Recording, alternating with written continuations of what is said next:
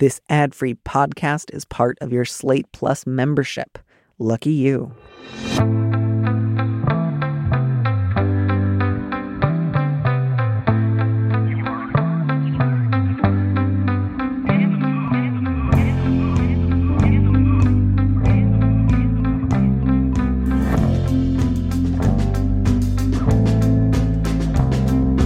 Hello and welcome back to Big Mood, Little Mood. I am your host, Danny M. Lavery, and with me in the studio this week is Grace Bonney, an author whose latest book, Collective Wisdom, Lessons, Inspiration, Advice from Women Over 50, was just published on November 9th.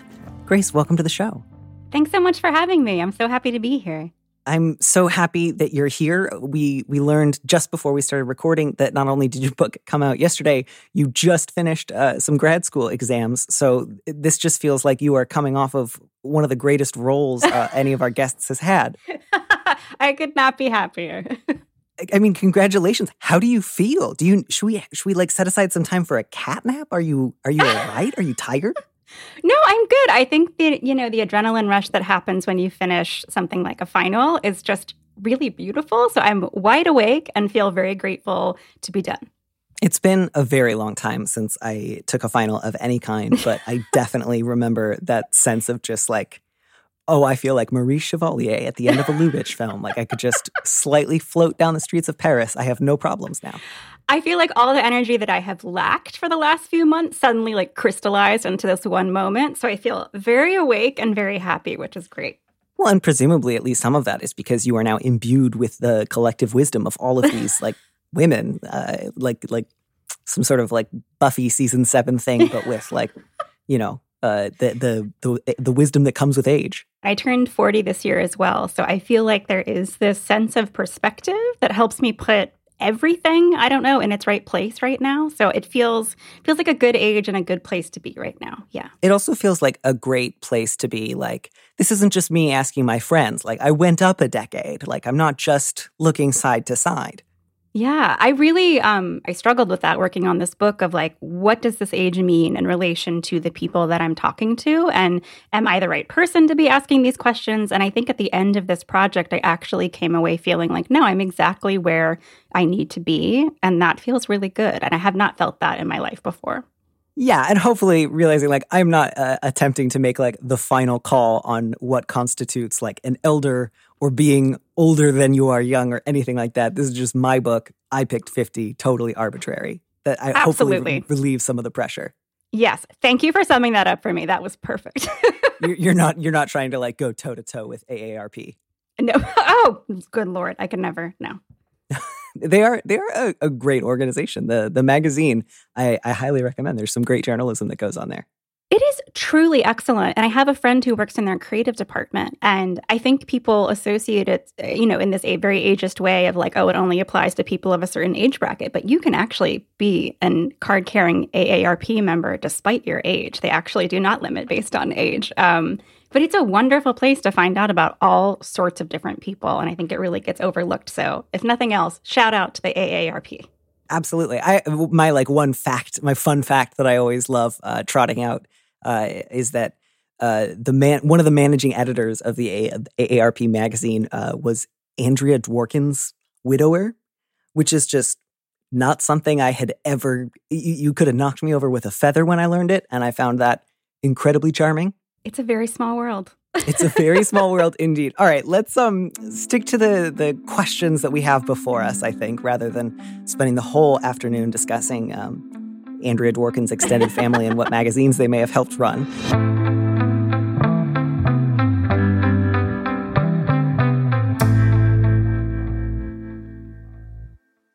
Would you mind reading our first letter? It's kind of in the other direction. It's from a younger listener than usual, and I found it really sweet. Yes, absolutely. So the subject is Letter from a Young Poet. I do not know how to be a creative person without thinking of my loved one's perception of my work. Important to mention, I'm only 16. I know how young I am and how far I have yet to go. Poetry was my first love, and without it, I am nothing. And over this past year, fearfully, I have begun writing my own. My family is extremely close, but with their closeness, I forever feel distant from them. My family is not creative and most certainly does not understand the practice of poetry. I have just recently begun entering my poems in competitions, and I am mortified.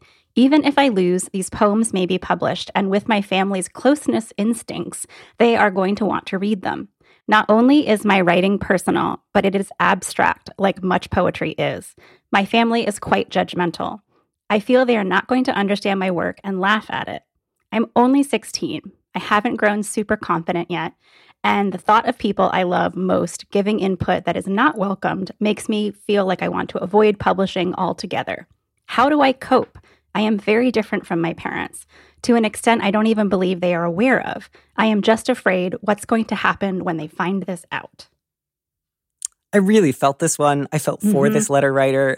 I think especially that sort of dawning sense of, I think I'm more unlike my family than they know yet. And I don't know that I want them to know how different I think we are yet. That really spoke to me. So I really felt where this letter writer was coming from. I did too. I have a lot of empathy and personal understanding for that feeling of feeling quite different and then realizing that the people you love most have no clue just how different you are yet. Yeah. And I really want to stress, letter writer, of course, there's a part of me that wants to say, don't worry about it too much. I'm sure you can continue to enter contests. They won't necessarily find out about it until later. And I do think that there's some likelihood there, but I also just really want to take the letter writer at their word and assume, at some point, if you publish your writing, your family will, hear about it or learn of it. And they may very well have some judgmental things to say, or even just like ask questions in a way that feel like they bring up too much self-consciousness for you. So that makes sense to me. I don't think that's an unreasonable level of anxiety to have. No, all of this is absolutely normal. Like, this is an incredibly normal thing to feel at this age, at this stage of life. Figuring out who you are and how that is different or even at odds with your family of origin can be incredibly difficult and painful. But I just also want to kind of open the door for the fact that even though this feels scary, that the option exists for this to actually bring you closer at some point. And I think sometimes our families just need time to adjust and understand the ways that you are different from them. So I just want to put that out there, that there are a lot of ways this could actually go, even though it might feel like there's only one way it could ever actually end up. I appreciate that. I think, too, I'm so torn between both that sense of it may also hopefully provide them with an opportunity to, ask you questions or be gentle. And I also just wanted to flag, letter writer, sometimes family closeness can feel stifling or like it's deeply invested in making sure that you look or sound or act in a certain way. And so without saying that closeness is therefore necessarily bad or that your family are bad people and that it's just your job to try to get as far away from them as you can so you can be your own person.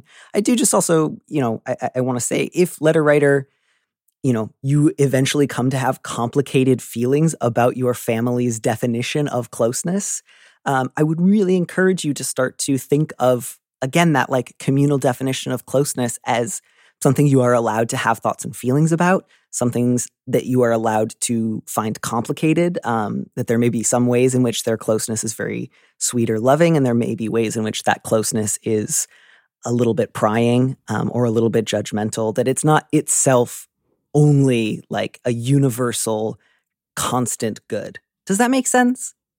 That makes a lot of sense. I'm in graduate school for marriage and family therapy. So this really hits very close to home for me and what I've been kind of working on, and the way that these assumptions about what is okay and normal in families can really affect the way we interact with them. And so I'm glad that you pointed out that at any stage of life, it's okay for you to start to be curious about what that closeness feels like for you versus what it might feel like for everybody else in the family. And that it's okay to question that and even to redefine that and to set boundaries for this is what it feels okay to me versus what this might feel to everybody else in the family. And it's okay for those things to be different. But I have a couple different thoughts about some things in the letter that stood out to me. And I wanted to point one out, if that's okay. Please.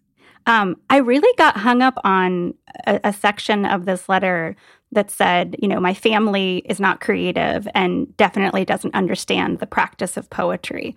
And I think that can absolutely be somebody's experience of their family. But I kind of want to push on that a little bit to just say that it's okay, I think, if our families don't understand the things that we love entirely, especially at first. I think that a lot of times those things can feel even alienating for families of like, oh, this is so different to us. Like, we don't do this. This isn't something our family does or that we're known for. And so I think sometimes families, when they feel a little threatened by an outside new thing, can push against it. So if that's something that's happening, that's also kind of normal. But I think it's okay if they don't understand it at first, but I think they do need to understand what it means to you and what it means or what it brings to your life, because that's actually what helps them get to know you better. Like, I have a lot of interests in my life that my family does not share, but they fully understand what those things mean to me, and therefore they respect them enough in a way that we can coexist with those things. So I think if your family is not a safe space right now to share your work, if you feel like they're going to laugh, I fully trust that instinct. I think we all know what the patterns are in our own families. So I would really encourage this writer to put some time into finding a safe space where they can share their poetry, and to find a community of people where you can feel appreciated and not judged and not laughed at. And I think that over time, really being a part of that community helps you build up a muscle that will eventually let you kind of tiptoe into what it might feel like to share with your family. Because if they are a safe space over time, that's a great way to connect with them. And if not, you will have developed this community that can grow and shift over time, but where you get to be entirely yourself. Yeah, I am also sort of torn between, I have some advice that I think falls under a solely like practical or pragmatic banner, which is like, if you want letter writer, if you find out that whether you win or don't win a particular competition, if it's going to be published, you can always ask if they'll publish it under a pseudonym or as anonymous. That's not uncommon or unheard of in poetry circles. And that's certainly one option available to you, at least for the present. That's fine. That's genuinely fine. You can do that. It's an accepted and understood practice. It does not mean that you can never talk to your family about it, but it might just, give you some of the space that you need right now to, try your hand at this for the first time. Some of your other options, as I see them, include, bringing it up first, just to, stop worrying about when are they going to discover it or when are they going to hear from somebody else that I've been sending out my poetry. You might find that a little bit daunting, but also a little bit more freeing, because it just means you get to say, hey, I've been sending out my poetry to some competitions. If any of it gets published, I'll let you know. And then at least you get to control sort of when and some of the terms of that conversation. Beyond that, though, I think it's also helpful to, hope for the best and prepare for the realistic, which is to say, like, they may very well, not immediately say things like, has poetry saved your life? Like, they might laugh. Some of the laughter might feel, loving or warm on their end. You might experience it in a different way. It might be more pointed on their end. I don't know exactly what their kind of history of that kind of laughter looks like. So I don't want to assume either that they would just be like relentlessly cruel, or that their laughter would be sweet and you should just like let it go. But just kind of think like, what would I do? What would be some of my options if they did tease me a little, or if they did laugh? Like, would I want to ask them to stop? Would I want to joke back in order to like end the conversation more quickly and then kind of move on? Would I want to quarrel about it? Any of those seems like fairly reasonable possible responses. So I guess I would just say, yeah, that seems like a likely outcome. I think your fear is probably going to come to pass. Like, at some point, your family will learn that you've written poetry, and they will probably, even if only a little bit or in a very kind way, laugh, because sometimes people laugh about their family members. And then to just kind of figure out how do I want to handle that? How will I move on past that? It's not something you can prevent, I guess, is what I'm trying to get at. Like, if that's the thing that you fear happening, I think the best thing to do is to assume that it will, and then figure out what can I do to make that a little bit easier for myself. I'm really glad you suggested kind of outlining options for if that situation did actually come to light. I think sometimes that preparation is a really helpful step to kind of actually just face what it is, because I will push back a little bit and say I think sometimes families seem really scary, and they may not always be. And I think especially at that age, when I was in my teenage, I assumed everything was going to be like the worst possible version of everything. And sometimes that's fully accurate and sometimes it's not. So I think I will remain hopeful that letter writer's family will be open to what poetry means to them, even if they just need a little time to better understand it. But I think you gave some really good advice, and I hope these options are really helpful. Yeah, and if it feels just like wildly uncomfortable and you just hate the way that they talk to you about it, again, I would just suggest like limiting how much you want to engage in those conversations. But your other options are, as you say, you can not publish altogether, which it doesn't sound like you really want to do. Or you can have a fight about it. Or you can try to see if there's a sort of middle ground conversationally. I don't know of any way that I could guarantee that you could publish under another name for the rest of your life and no one in your family would ever know. I can't promise you that there's some way to never deal with it. I think it's just one of those things where, you will have to undergo. And I say this like remembering full well as a teenager how like acutely aware I was of possible or potential or impending embarrassment and how much it felt like being flayed alive. Like I really do get that being 16 and publishing poetry, the kind of like, oh my God, that's so cute from your mom just feels like, please send lightning directly through my body until I die. I can't add any more. That was just perfect. Sorry. That's very much how it feels. Yeah. Good luck. It feels a little silly to say like, I hope they just don't care. But one of the upsides is like a sad upside, I guess, is like most people really just don't care about poetry. I realize this is what one of the editors of Poetry Magazine got in a lot of trouble for saying last month. But I don't work for any poetry magazines, and I don't think that's the same thing as saying poetry isn't important. It's just most people don't care very much about poetry, and that's not poetry's fault. But that will hopefully be to your advantage, which is that, I don't think any of them are likely to make that their sort of number one priority. Boy, that just sounds dismissive. That's on me. Write me back. Let me know how that goes. I would love to hear in a couple of months how you're handling it, how you're feeling. And of course, as always, if your family starts giving you a lot of input, you are always entitled to say, I love you guys. I appreciate this, but this is more input than I want. Can we please talk about something else?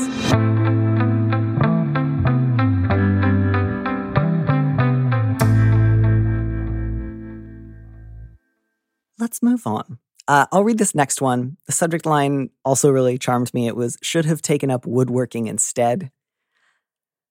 How does one do triage when it seems like all of their family and friends are falling apart at the same time? In the last 2 years, many of my friends have died, gotten divorced, been diagnosed with cancer, dealt with the death of a child, with domestic violence, with major mental health crises or problems with their kids, attempted suicide, dealt with house fires, been in foreclosure, etc. Both of my parents have gotten divorced this year.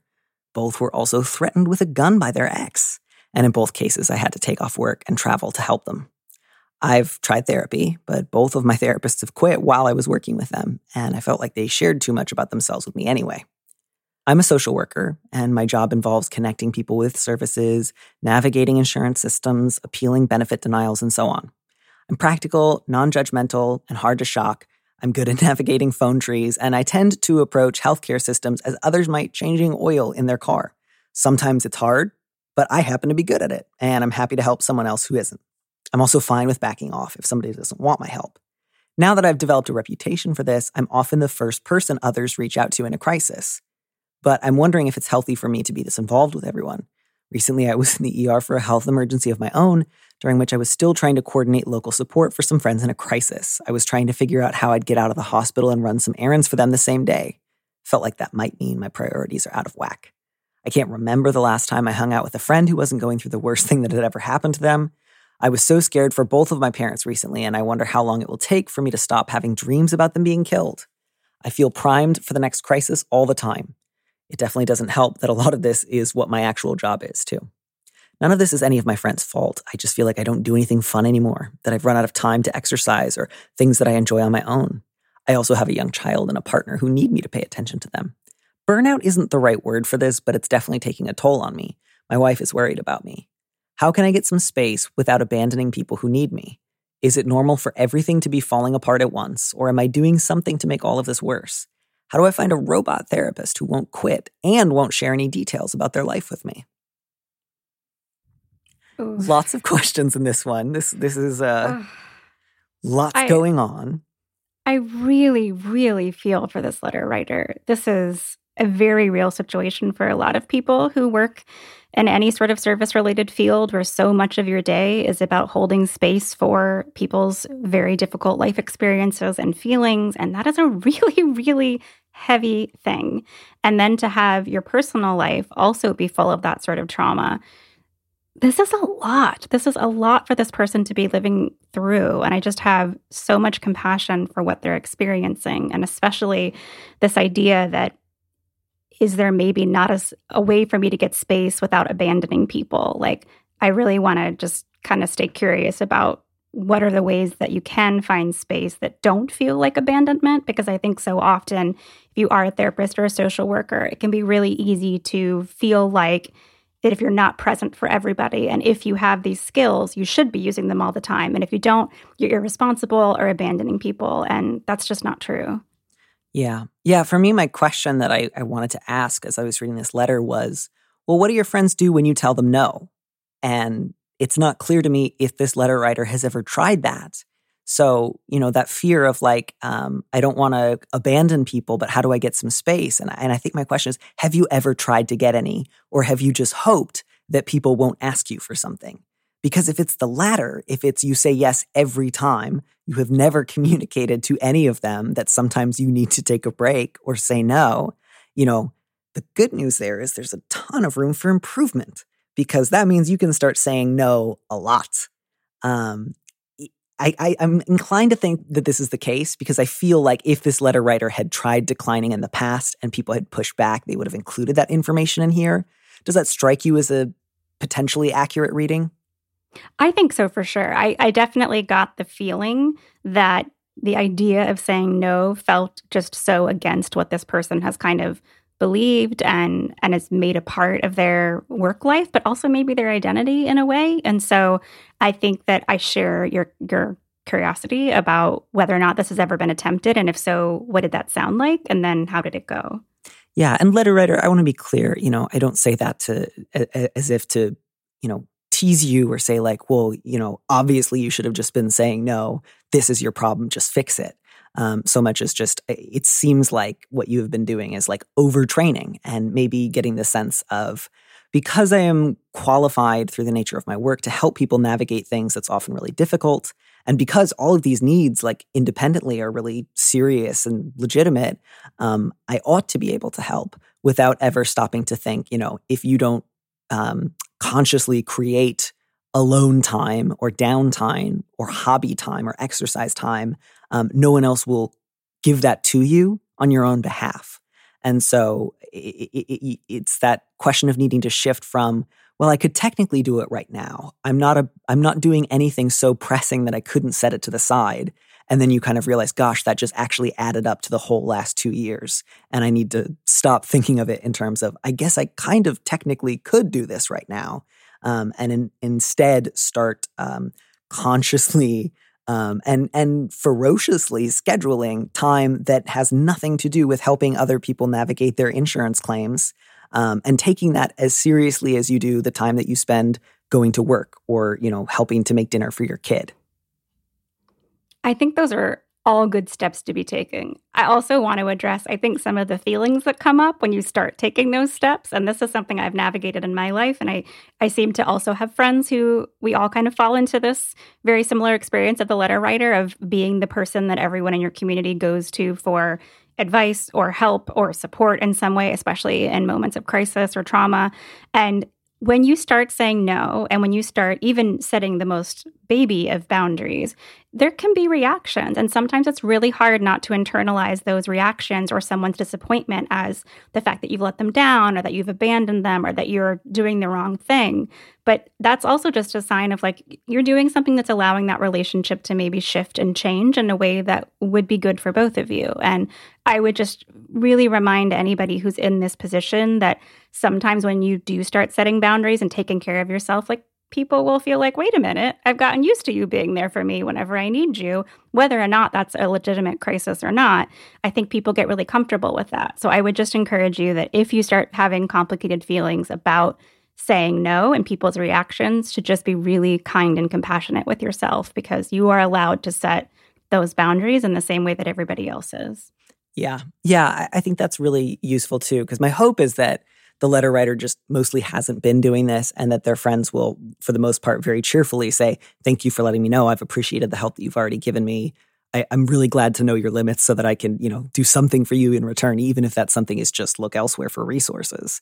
But it is, as you say, absolutely possible that one or more than one person might, maybe not throw a fit, but maybe say like, are you sure? What about tomorrow? Try to push on that boundary a little bit. And that might feel, again, like hostile or unloving, and that you will need to find other ways to make sure that you're going to be able to commit to those no's. And, one of the possible pitfalls that I see ahead for this letter writer is like, if you say, I can't help you with this to someone, you're going to maybe be tempted to say, but let me help you find someone else who can, and then end up dedicating almost just as much time to like coming up with your replacement as you would have as if you had done it in the first place. And then you'll feel like, this isn't helping me at all. And so I would just encourage you, letter writer, when you need to say no, part of what you are also going to be saying no to is solving the problem. And that's, maybe it will help you to have like a quick bullet list of like, here's a couple of organizations or a couple of experts that you can get in touch with, that you can just share as like a general referral list. But to really commit to not, I'm going to do this research with you right now, because that's just another way of doing the same work.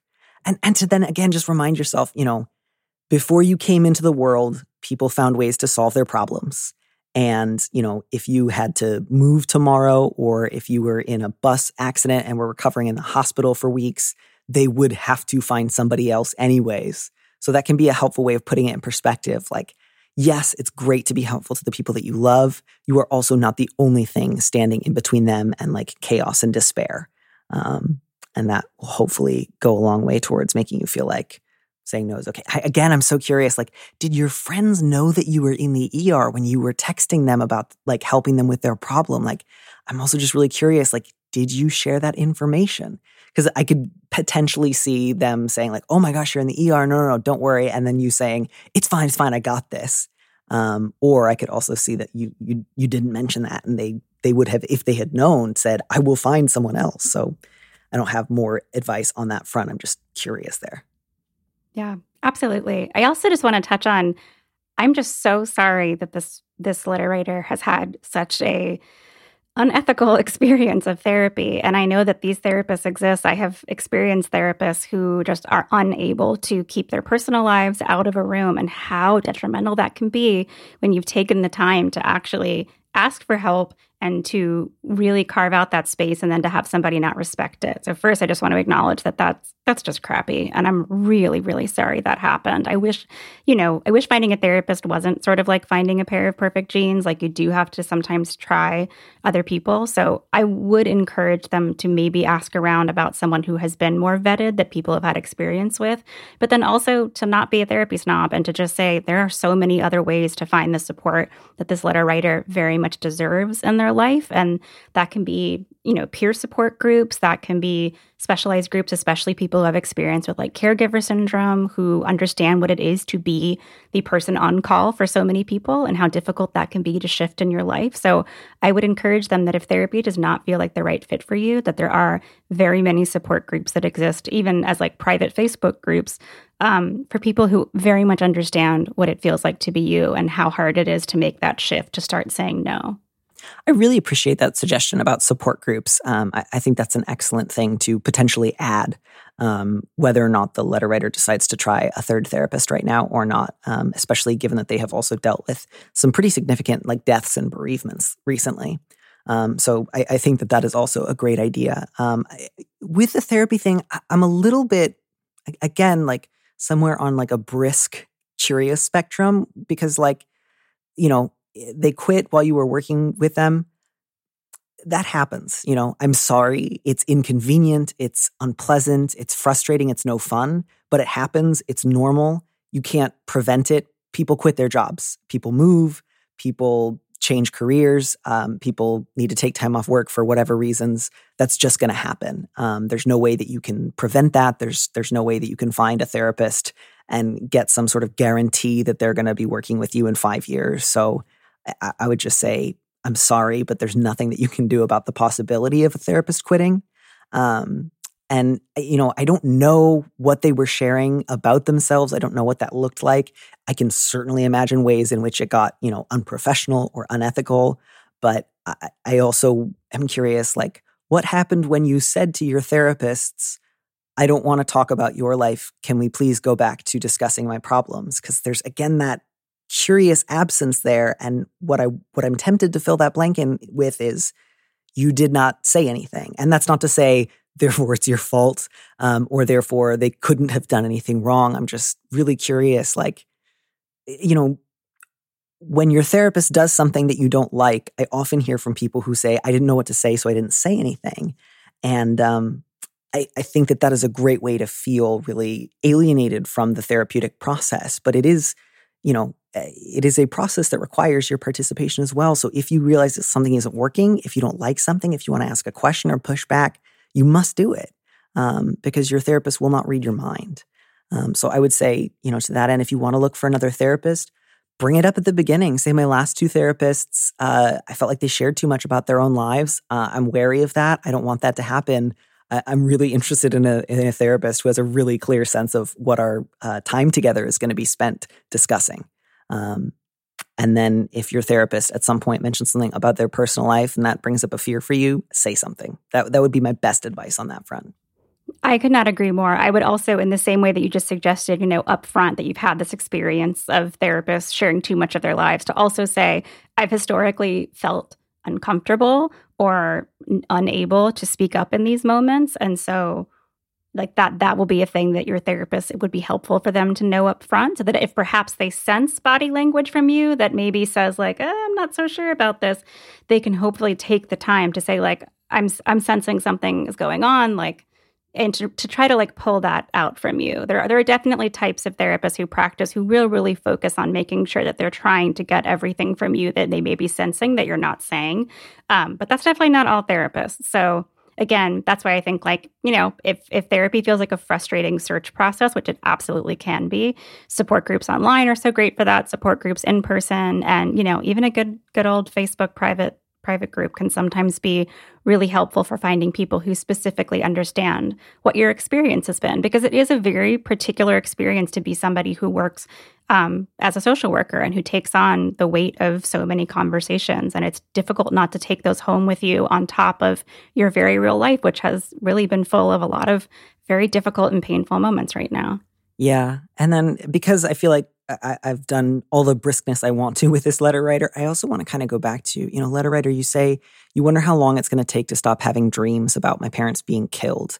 I would encourage you to think of your own letter here as something that you were just shown by like either a client in your work or a friend sharing this with you. And I would encourage you to, what would you recommend somebody who wrote a letter like this as a social worker? Because when I see this, I think this is potentially a person who is experiencing now like sleep disorders as a result of proximity to violence or threatened violence, multiple bereavements, possible side effects of experiencing traumatic events. These might also be things that you would want to discuss, not simply with a therapist, but with your primary care physician and potentially a psychiatrist. And I don't say any of this to say like, start collecting diagnoses and just get on a lot of medications.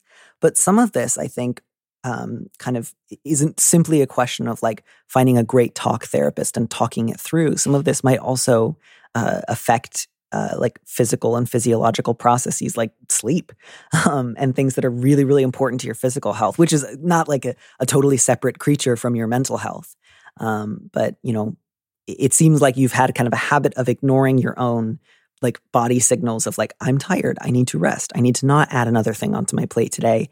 And now I think is really the time to put that part of yourself front and center and think about what other resources do you need? How many hours a week do you need to prescribe for yourself where you do nothing? And how do you treat yourself with the same kind of like care and love and compassion that you've been treating all these other people in your life? And again, I say all that knowing full well that even as you do those things, you will still have dealt with the death of friends, with, serious health crises of friends, with friends suffering house fires, losing their homes, with your parents being threatened. None of those things are going to magically be fixed because you are getting more sunshine, or taking more walks, or turning your phone off a few more afternoons a week. So I don't mean to say any of that. And then you'll feel great. This will still be a lot to deal with, but you deserve, again, just that same care that you have been giving others. And if you need to just kind of say to everybody for the, immediate future until further notice, I'm not going to be able to help navigate all of these systems. I love you all, but I'm dealing with health crises of my own. Maybe having it just like a one and done announcement will make it feel easier than if you have to tell everybody individually the next time they ask you for a favor that you can't do it. Absolutely. And that even in a very practical way, I've been through phases like this in my life where I just felt like I couldn't do that. And I fell into the trap of, I'll just refer. And then I spent all these hours referring and it took just as long. A bounce back can sometimes be the simplest way to handle this for people who are maybe not in your innermost circle. I think sometimes we can say no to everybody and that works. And sometimes very real things, especially with our, closest family members, can kind of push through those no's in a way that you can't always get around. And so I think if you really want to push back people who maybe are not in your innermost circle and just set boundaries there, the power of a bounce back, I really do think is nice, because sometimes even just responding to say I'm not responding to anybody or that I need to set boundaries can be really exhausting. And then people have reactions to that as well. And that can be really stressful. So I would just encourage any form of that announcement that requires the least amount of input and effort from you. Yeah. I think it's a good kind of moment to sort of segue into your own work, because that last sort of open-ended question about is it normal for everything to be falling apart at once kind of felt like a great opportunity to ask, well, you've recently spoken to a lot of, women with valuable life experience.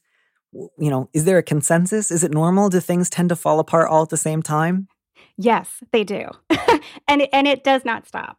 I think that the more I work on book projects where I interview large amounts of people, the more I am both kind of silenced, and also it elicits this very kind of knowing nod of yep, this doesn't get easier, but it shifts in a way that things start to, they feel like you have more skills and more tools to really face these things. But I think the universal thread is always community. It's always what does your support system look like? And I think especially in regard to this most recent letter writer, if you are the support system for everybody and you don't actually have your own, where you allow yourself to be really vulnerable and to ask for the things you need, life just feels infinitely harder. And I think sometimes we assume that support system will come from our biological families or the community that we grew up in. And sometimes it just doesn't, for a lot of reasons. So the thing I really enjoyed collecting in this particular book was all of the different ways that these women found community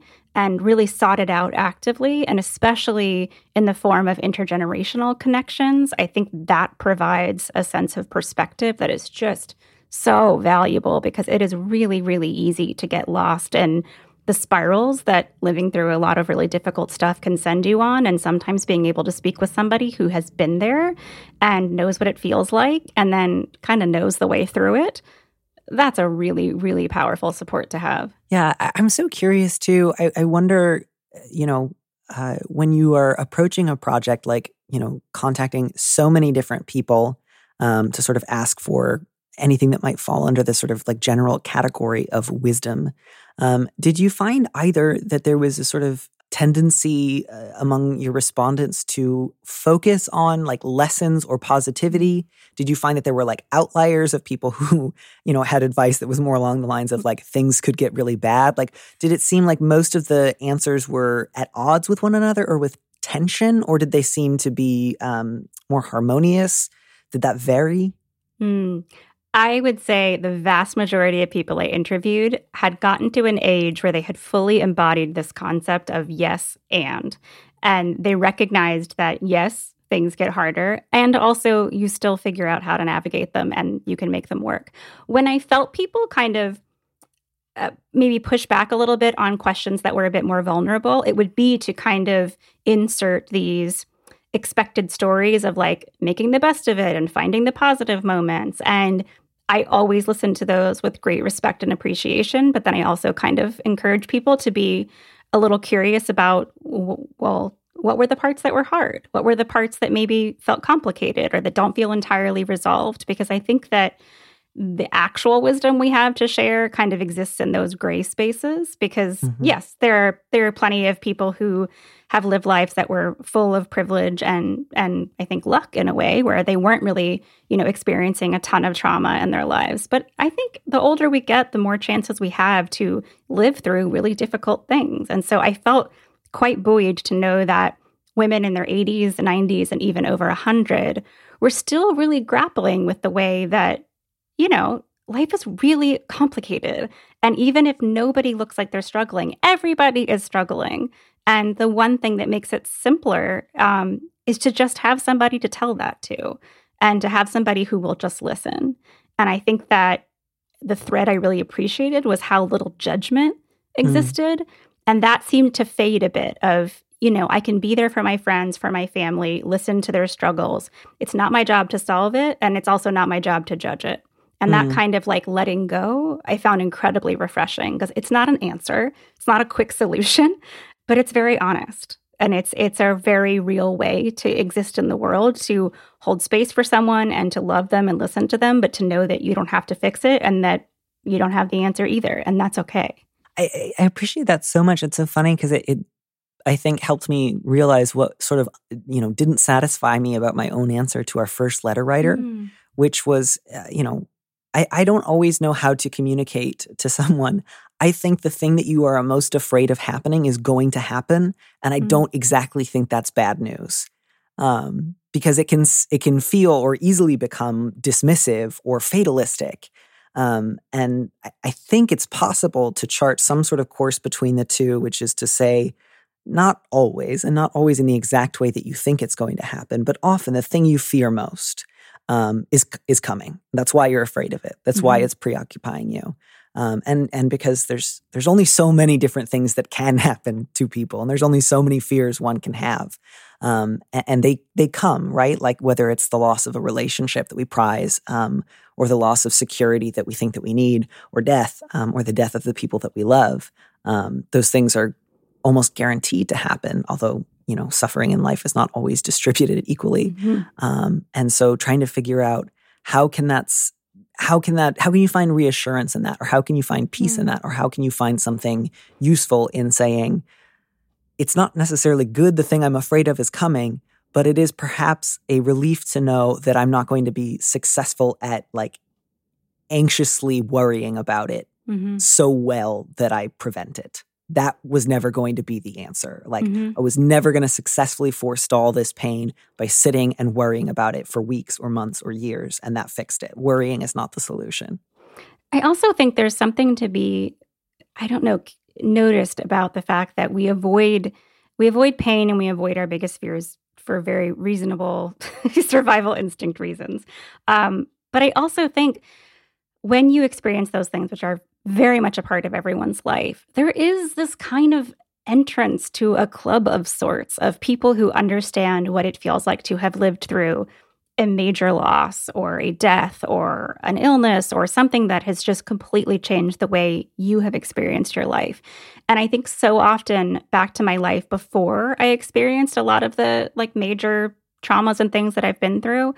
And I think I felt a little bit freer, but I didn't have community in the way that I do now. And I now look at challenges and fears very differently because I know that on the other side of that fear, regardless of whether or not it plays out exactly like I feared, or it actually is just some slightly different version of an outcome, there is a community on the other side of that. And there are people who understand what that feels like. And to be able to find those people and sit with them and to actually be with those people is such a gift. And I think that's a really hard thing to even care about when you're like a teenager. Like that would not have processed for me at that age at all.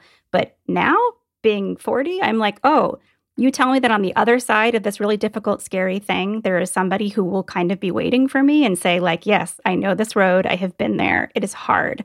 I can't fix it for you, but I will sit with you while you figure it out.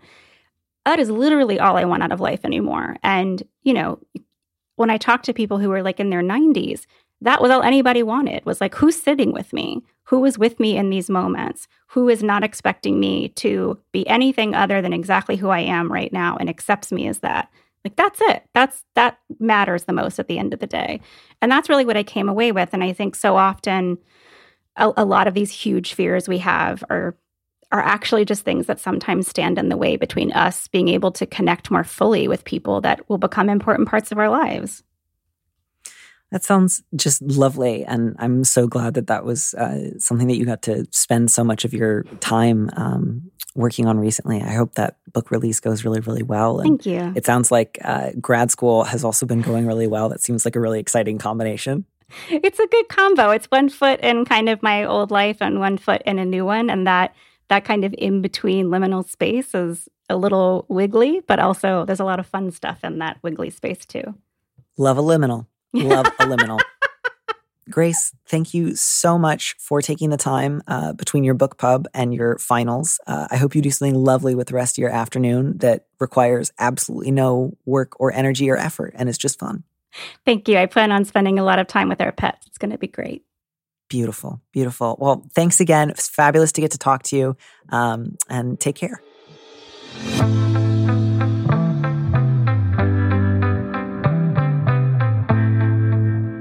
And before I let the rest of you go, I have an update from a letter writer, which is very exciting. I feel like I've been getting a couple of updates lately, and I'm thrilled. I don't know what it was about this year, but I've been putting out calls for updates for such a long time, and now I'm starting to get them, which is very thrilling. So this is an update on the FOMO letter.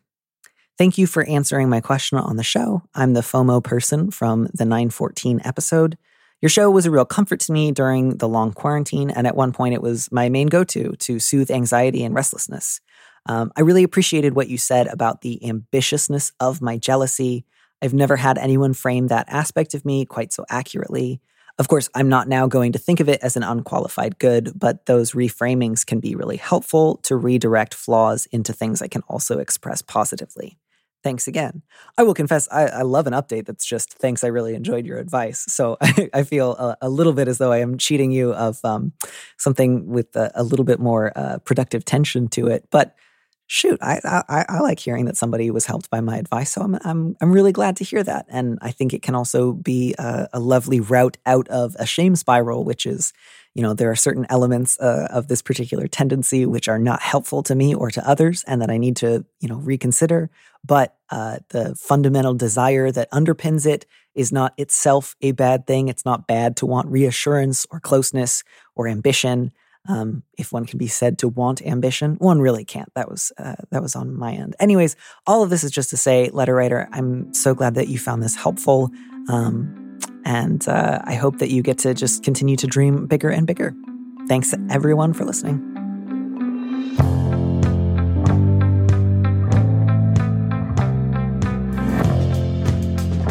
Thank you for joining us on Big Mood, Little Mood with me, Danny Lavery. Our producer is Phil Circus, who also composed our theme music. Don't miss an episode of the show. Head to slate.com/mood to sign up to subscribe, or hit the subscribe button on whatever platform you're using right now. Thanks.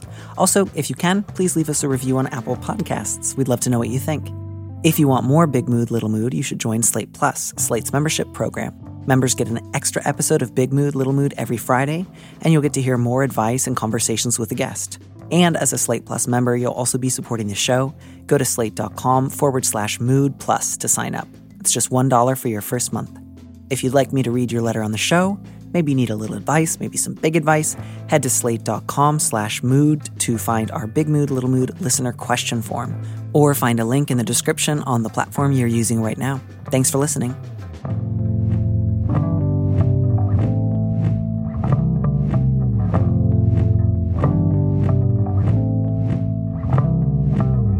And here's a preview of our Slate Plus episode coming this Friday. First of all, letter writer, congratulations on surviving your childhood.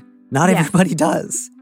Yes, absolutely. I want to acknowledge what sounds like an incredibly painful situation that necessitated you leaving home to find somewhere else safe to be, that's an incredibly difficult thing and traumatic thing to navigate as a young person. And I'm so happy that you were able to get out of those situations and to find something that maybe was not the healthy friendship and relationship that it seemed like it could be, but that you found your way out of that. That's a really big deal. To listen to the rest of that conversation, join Slate Plus now at slate.com/mood.